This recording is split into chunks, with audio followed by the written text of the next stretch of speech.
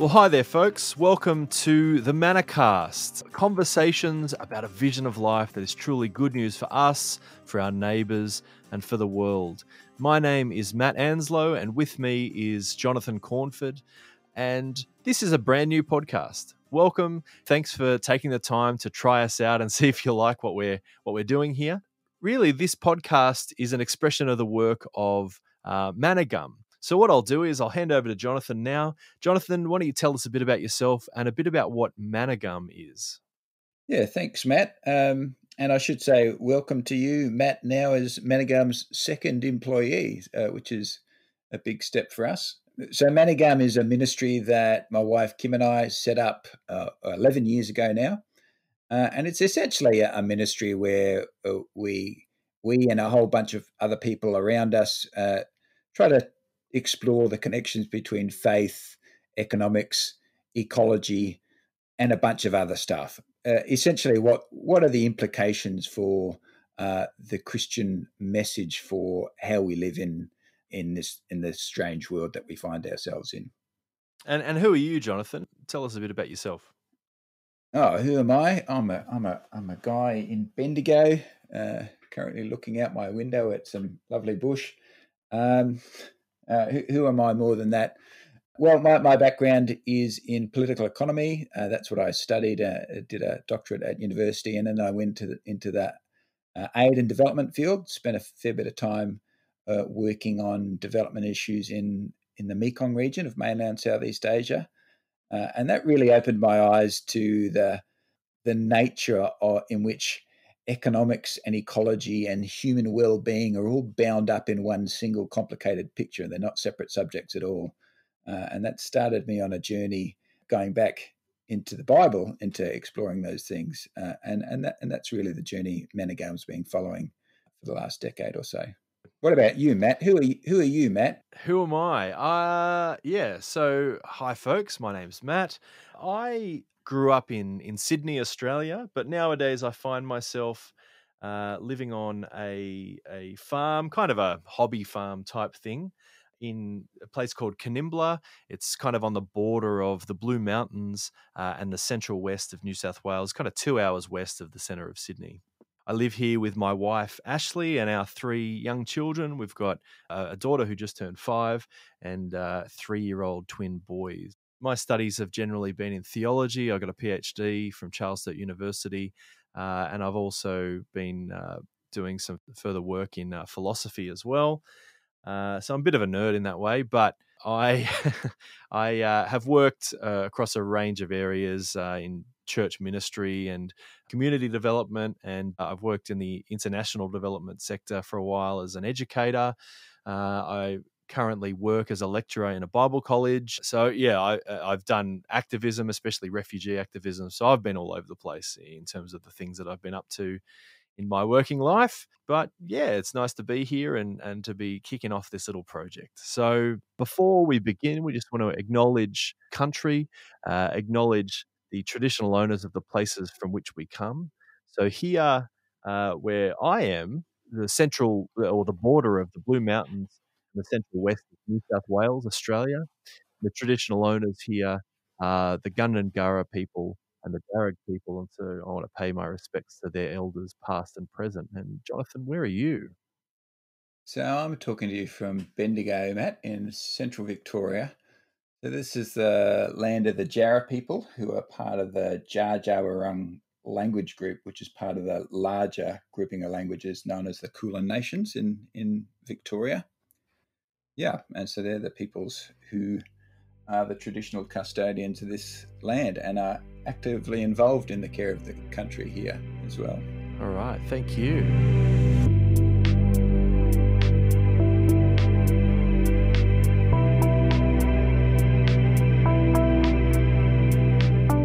This is how this is going to work, folks.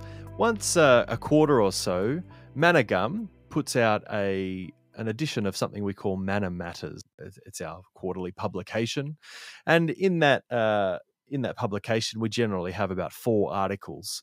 What we want to do with this podcast is just to be able to discuss those articles in greater depth than we might otherwise be able to do in the print version itself. And so What we're going to be doing for this episode is starting off with the first article from edition number 33. And Jonathan, that is an article by you. It's part 2 of a set of articles, actually, that you've entitled The Moral Ecology of Judgment. Yeah, it's a bit of a daunting title, isn't it?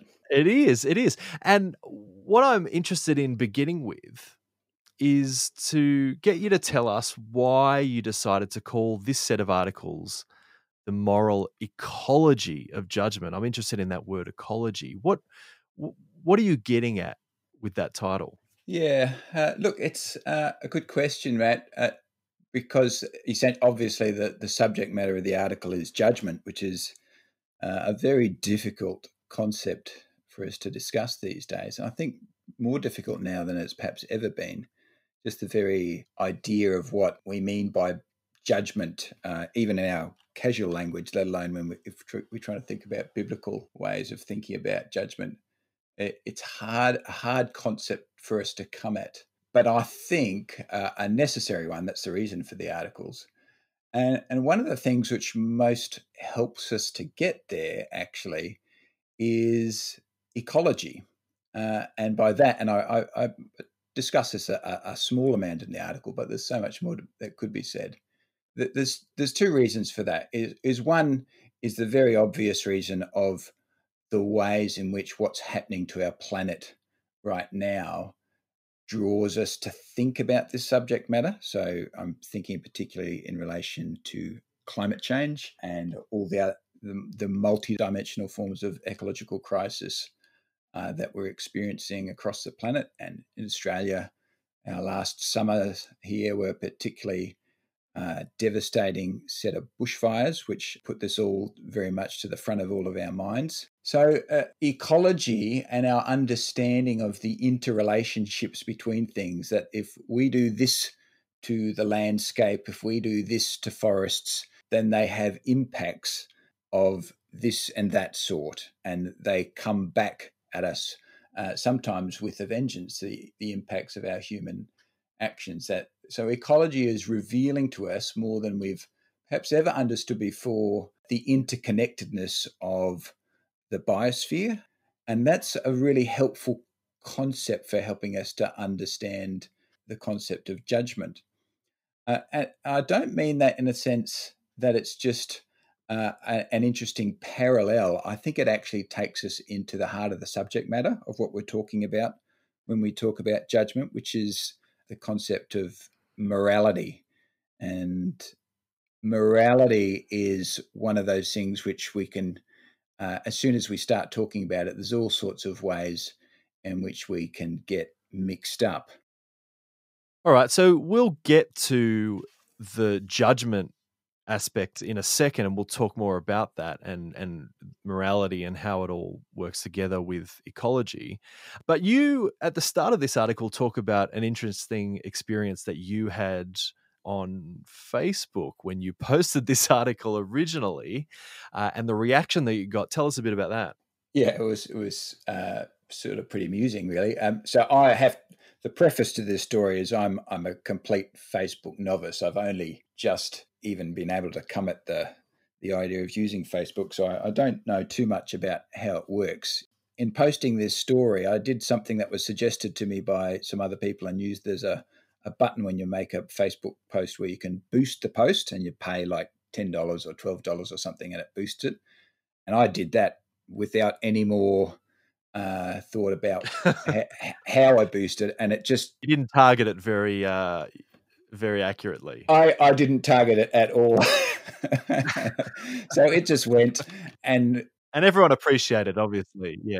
The post consisted of the words judgment in the headline words, and I unthinkingly included a picture of our last summer's bushfires as the image that went with it, because I discussed that's the opening thing I discuss in the post is the bushfires, and the word judgment with a picture of flames just went being sent out to all these people who have no context. Just immediately assumed that I was saying that the bushfires was God's judgment on whatever. They each had their own bents on what I was probably saying, and a few of them just assumed I was asking for money or or whatever. But yes, got quite a interesting and strong reaction from people who obviously didn't read the article, and I guess why would they? Yeah, right. And there were numerous expletives used, I understand. Yeah, and a couple of interesting gifs, not all of which I entirely understood, but a couple were amusing. But so that was perhaps as much a product of my inadequate use of Facebook. But I think it was a reasonable indication also of the touchiness of the subject. Right. And also I think a good caution that there's plenty of ways, and we have to be careful with the subject matter, because even to this day and throughout Christian history, there's been lots of bad ways in which judgment has been talked about. And I should have been a little bit more cautious in how I put that into a Facebook post. Right. I had a similar experience at the end of last year. I wrote an article for Eternity News, and I somewhat provocatively titled it, "Are the Bushfires Judgment from God?" And anyone who read the article knows that, at least in the way that most people understand that, my answer was no. And I probably was saying something in that article similar to what you're saying in this article, I think. But what was fascinating was just how few people actually read the article before they commented on it. And, Yeah. there were people going, "Oh, this is disgusting," without having read it. But also, quite interestingly, there were those who were like, "Oh, yes, of course." And they were affirming what I was saying, even though I hadn't actually said what they thought I was saying. And perhaps not the affirmations that you actually wanted from that article. No, that's exactly right. So, yeah, that's right. So why do you think, though, this raises an interesting question. Why do you think that there is often such a fiercely antagonistic response when we talk about judgment today? Well, in one sense, it's not just judgment; it's any sort of touchstone issues, I think. So we're seeing two things. One is the increased volume and shrillness of all public. I was going to say public dialogue, but you can't call it dialogue. It's becoming public shouting matches, and that has something to do with the medium, the media by which those things happen. That the nature. Yeah. Whether it's the social media that it's happening over, or even just the way that the professional media, even newspapers, the way they're structured to present debates in terms of the most antagonistic forms so it sells news. It's a product, I think, of the media in one sense, but the real difficulty we have for finding ways and forums of actually having careful, long, and in-depth and ongoing conversation with people with whom we don't necessarily agree, but need to have some sort of conversation. I think we're in a very difficult place with that in our times. In relation to the specific content of judgment, I think we can say that is also a subset of a more specific backlash against most Christian language, most biblical language. Right. Yeah. In our culture, in most advanced Western cultures, but I think particularly in Australia, and you'd have to say, it actually brings us to the concept of judgment. I think that very fact is a judgment upon a just judgment in many ways upon many of the deep and past failings of the Christian church, and therefore the ways in which this language has been used, and we could just keeping it to judgment, the ways in which the language of judgment has been used to basically batter down other people, often the weaker people, to do all sorts of terrible things, both in our long history, but even in our more recent history, the way that sort of language has been used in quite ugly ways means that there's been quite an understandable reaction to it. And I think even the ways in which within the Christian world themselves, that the thinness by which we ourselves have understood most of the key language and the key concepts that we derive from the Bible, and the very sorts of two-dimensional versions of them that are generally presented by Christians and don't stand up to much scrutiny or tough debate. Right, right. And so for many Christians in I don't even know how long this has gone on, but we've tended to talk about judgment as simply that God is punishing sin or whatever, often in a fairly indiscriminate way. And, it's simply a matter of a direct line between our moral failings and the fact that God is directly taking action against those things. Yes. And that has been used, obviously, in a particular way against certain communities. We think of the homosexual community, for example, being a really awful instance of the way the church has used that language against people. And it's had a significant effect. So, I mean, that raises the obvious question is, what do you mean by judgment?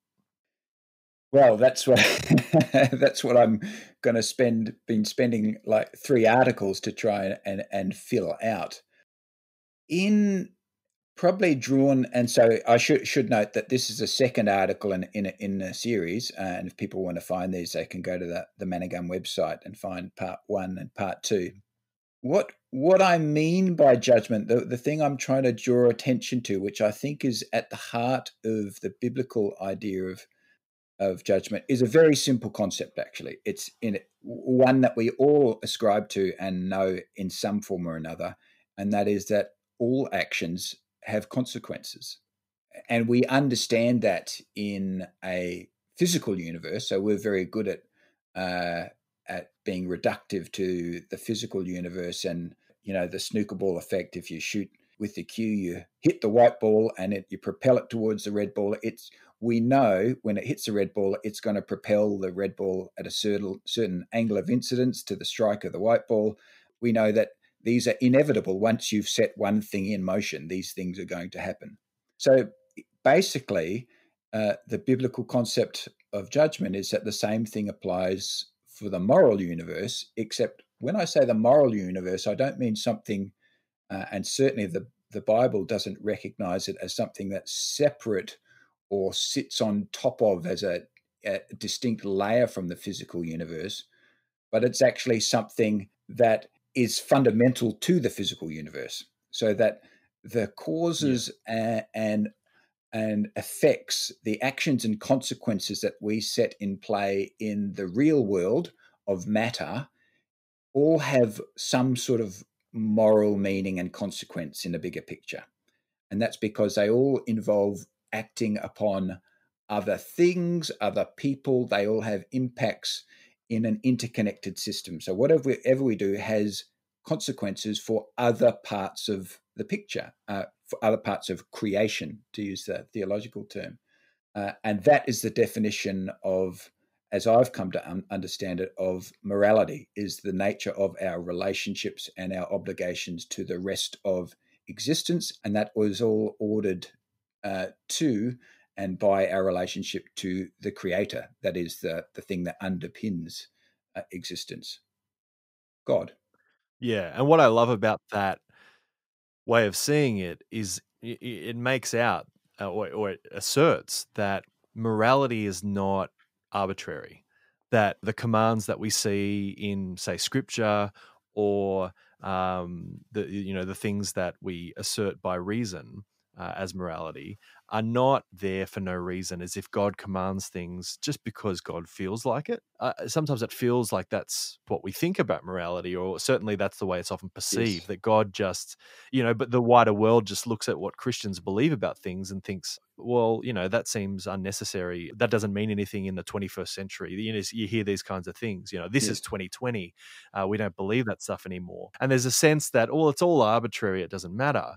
But you're saying there's a connection between morality and the world, and that I assume what you are getting at is the fact that God commands us to live in a certain way for the health and well-being of the world, of nature, of ourselves, and all the rest. Yeah, exactly. And even, yes, so you use the word commands, which is certainly the language of the Old Testament and even in the New Testament.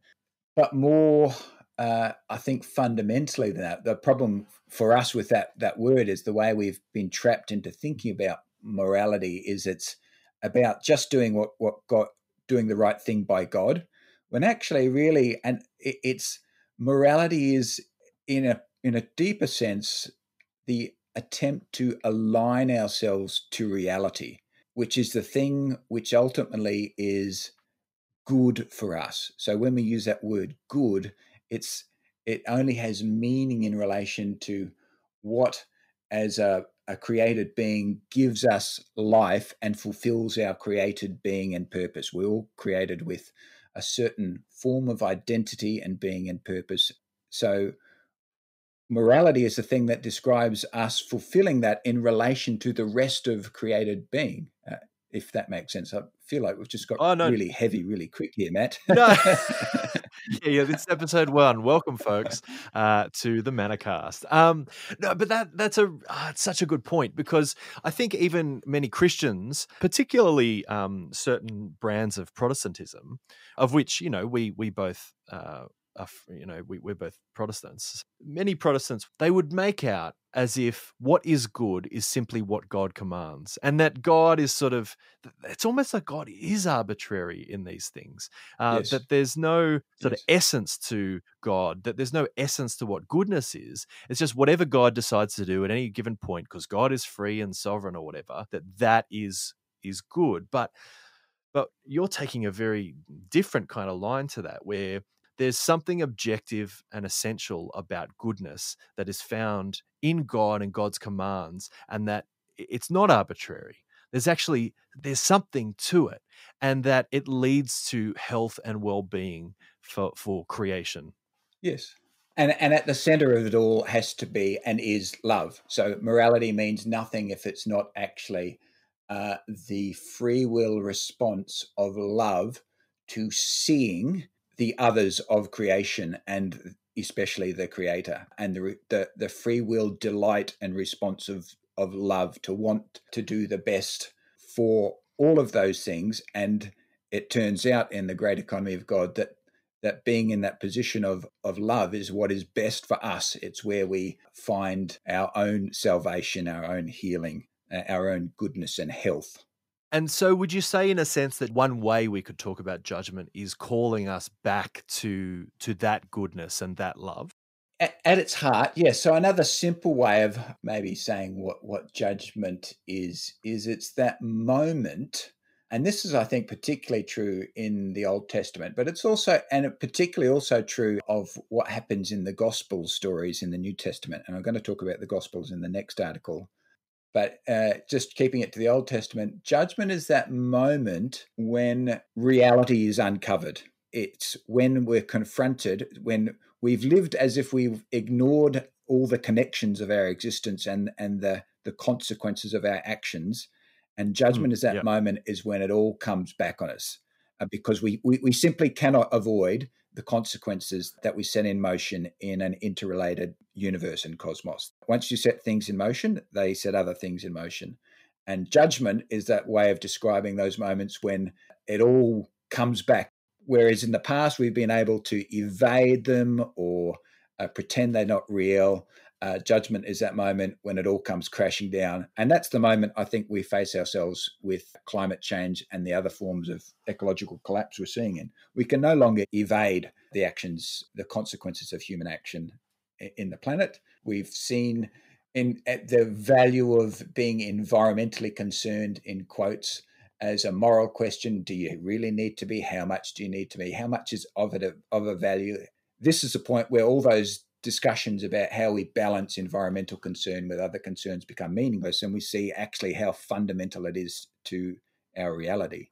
Yeah, and look, another example that is pretty obvious to us right at the moment, as we record this podcast, we're in the season of coronavirus, and especially for you guys in Victoria, you've had a pretty rough trot. Recently, you've been under pretty serious lockdowns as your state has been trying to flatten the curve. And so, it's a strange time that we find ourselves in as we record this. But one of the things I think we can see as we look around the world is the way that different understandings of human life and human freedom and the value of a life, how that affects the way in which we see, or it affects the consequences of a country's response to coronavirus. Yes, absolutely. And we could take that further and say the health of our political systems in being able to negotiate challenges like this, the health of our public debate. When you have a moment like this, those things aren't just abstract matters for intellectuals to consider. They have very real implications for how Yeah, well yeah, we yeah. can negotiate these challenges. Yeah, that's right. So, in the case of coronavirus, we have this epidemic that has swept the whole world. I don't think there's a country that hasn't been affected in some way. And in a sense, it's revealing what has been there the whole time. Our different views of what is what is important, what is valuable, what is a human life worth, whether our personal freedoms trump the good of the community. And so we see some countries, or a state like Victoria, where you are, Jonathan, that yeah, look, there have been voices that have spoken against the lockdowns for sure, but I think the vast majority of people seem to have been okay with the fact that for the protection of the community, a lockdown was necessary for a time, and they saw the curbing of their own freedoms as necessary to that. But in other places, we see communities that are so focused on their own rights, personal rights, and their own freedoms that actually their countries are suffering greatly as a result of those almost, I'd call them idolatrous concerns, really. And so, in a sense, based on what you're saying about judgment, judgment has come, reality has been unveiled, and people have been given a choice to live in a way that seeks the good of others, that seeks to love others, or to not. And we see the consequences of those choices. Yeah, that's right. So I think that the health of our social culture, things that as abstract as these, have very real world consequences. Just on the Victorian example in Australia, I guess you had in the back of your mind what's happening in the US and their experience of things. Yeah, yeah, definitely. I also want to say it's really hard to talk about this stuff while you're in the middle of it. Mm. And although well, I certainly wouldn't want to be in the US at the moment.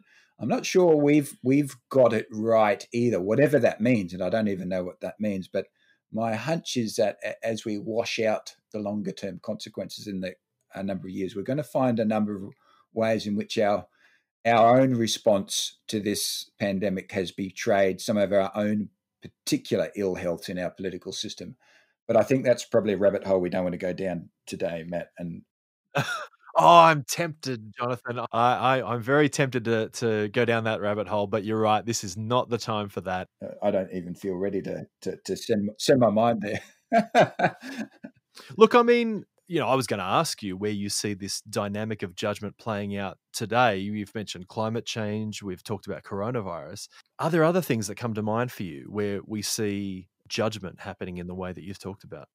Well, I think and I'm going to steal my thunder a bit for the next article here because this is something I will mention in Right, the right. next article. One of the really critical ones for us Christians to get our head around is what I've already mentioned, is that I think the church in the West particularly is in a moment of judgment itself. And we need to come to terms with this so that we face, in a lot of ways,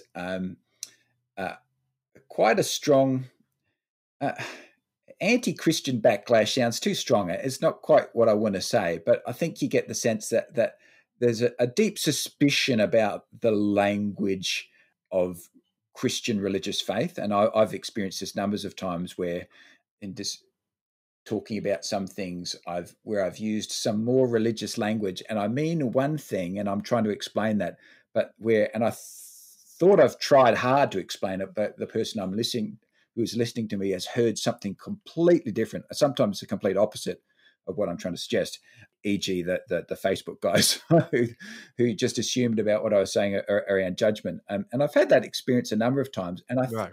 Yeah. And I think that's one of the judgments upon how the church has behaved and how it has talked over centuries, and even up until recently with the Royal Commission into child abuse and those sorts of things. Yeah, of course. Yeah. And I think if we're going to be people who have a real concern for the gospel, for good news, that there really is good news in the way of Jesus that needs to be communicated to the world, we also have to go through this moment of judgment, which is tied to a moment of repentance, which requires actually seeing into why we are where we are, how we got here, what actually we did wrong and how we need to turn to a new path, a different way of doing things. So we need to learn our lessons, basically, is what I'm trying to say. Yeah, yeah. If we're to get through this moment of judgment.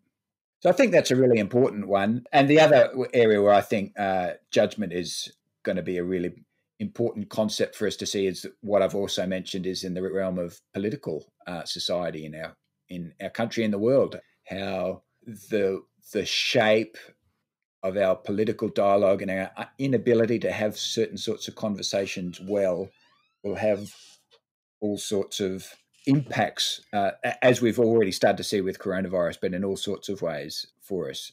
So that's another area where I think the concept applies quite acutely. Yeah, yeah. Well, look, we could rabbit on about this a lot more, I suspect. A lot more rabbit holes that we could go down even beyond coronavirus, but we simply don't have time. So we'll wrap it up there. Folks, if you want to check out the article that we've kind of been riffing on in this episode, you'll be able to find it on the Managum website, managum.org.au. And if you go to the Manna Matters section of the website, and you'll find edition number 33 there. You'll see the part 2 of the article, The Moral Ecology of Judgment. You can read part 1 in edition 32. But thanks for being with us, and hopefully this was an okay start to the Manacast, and we'll be back next time to talk about an article by me in the latest edition, actually, called Consuming Desire. We'll see you then. Catch you later.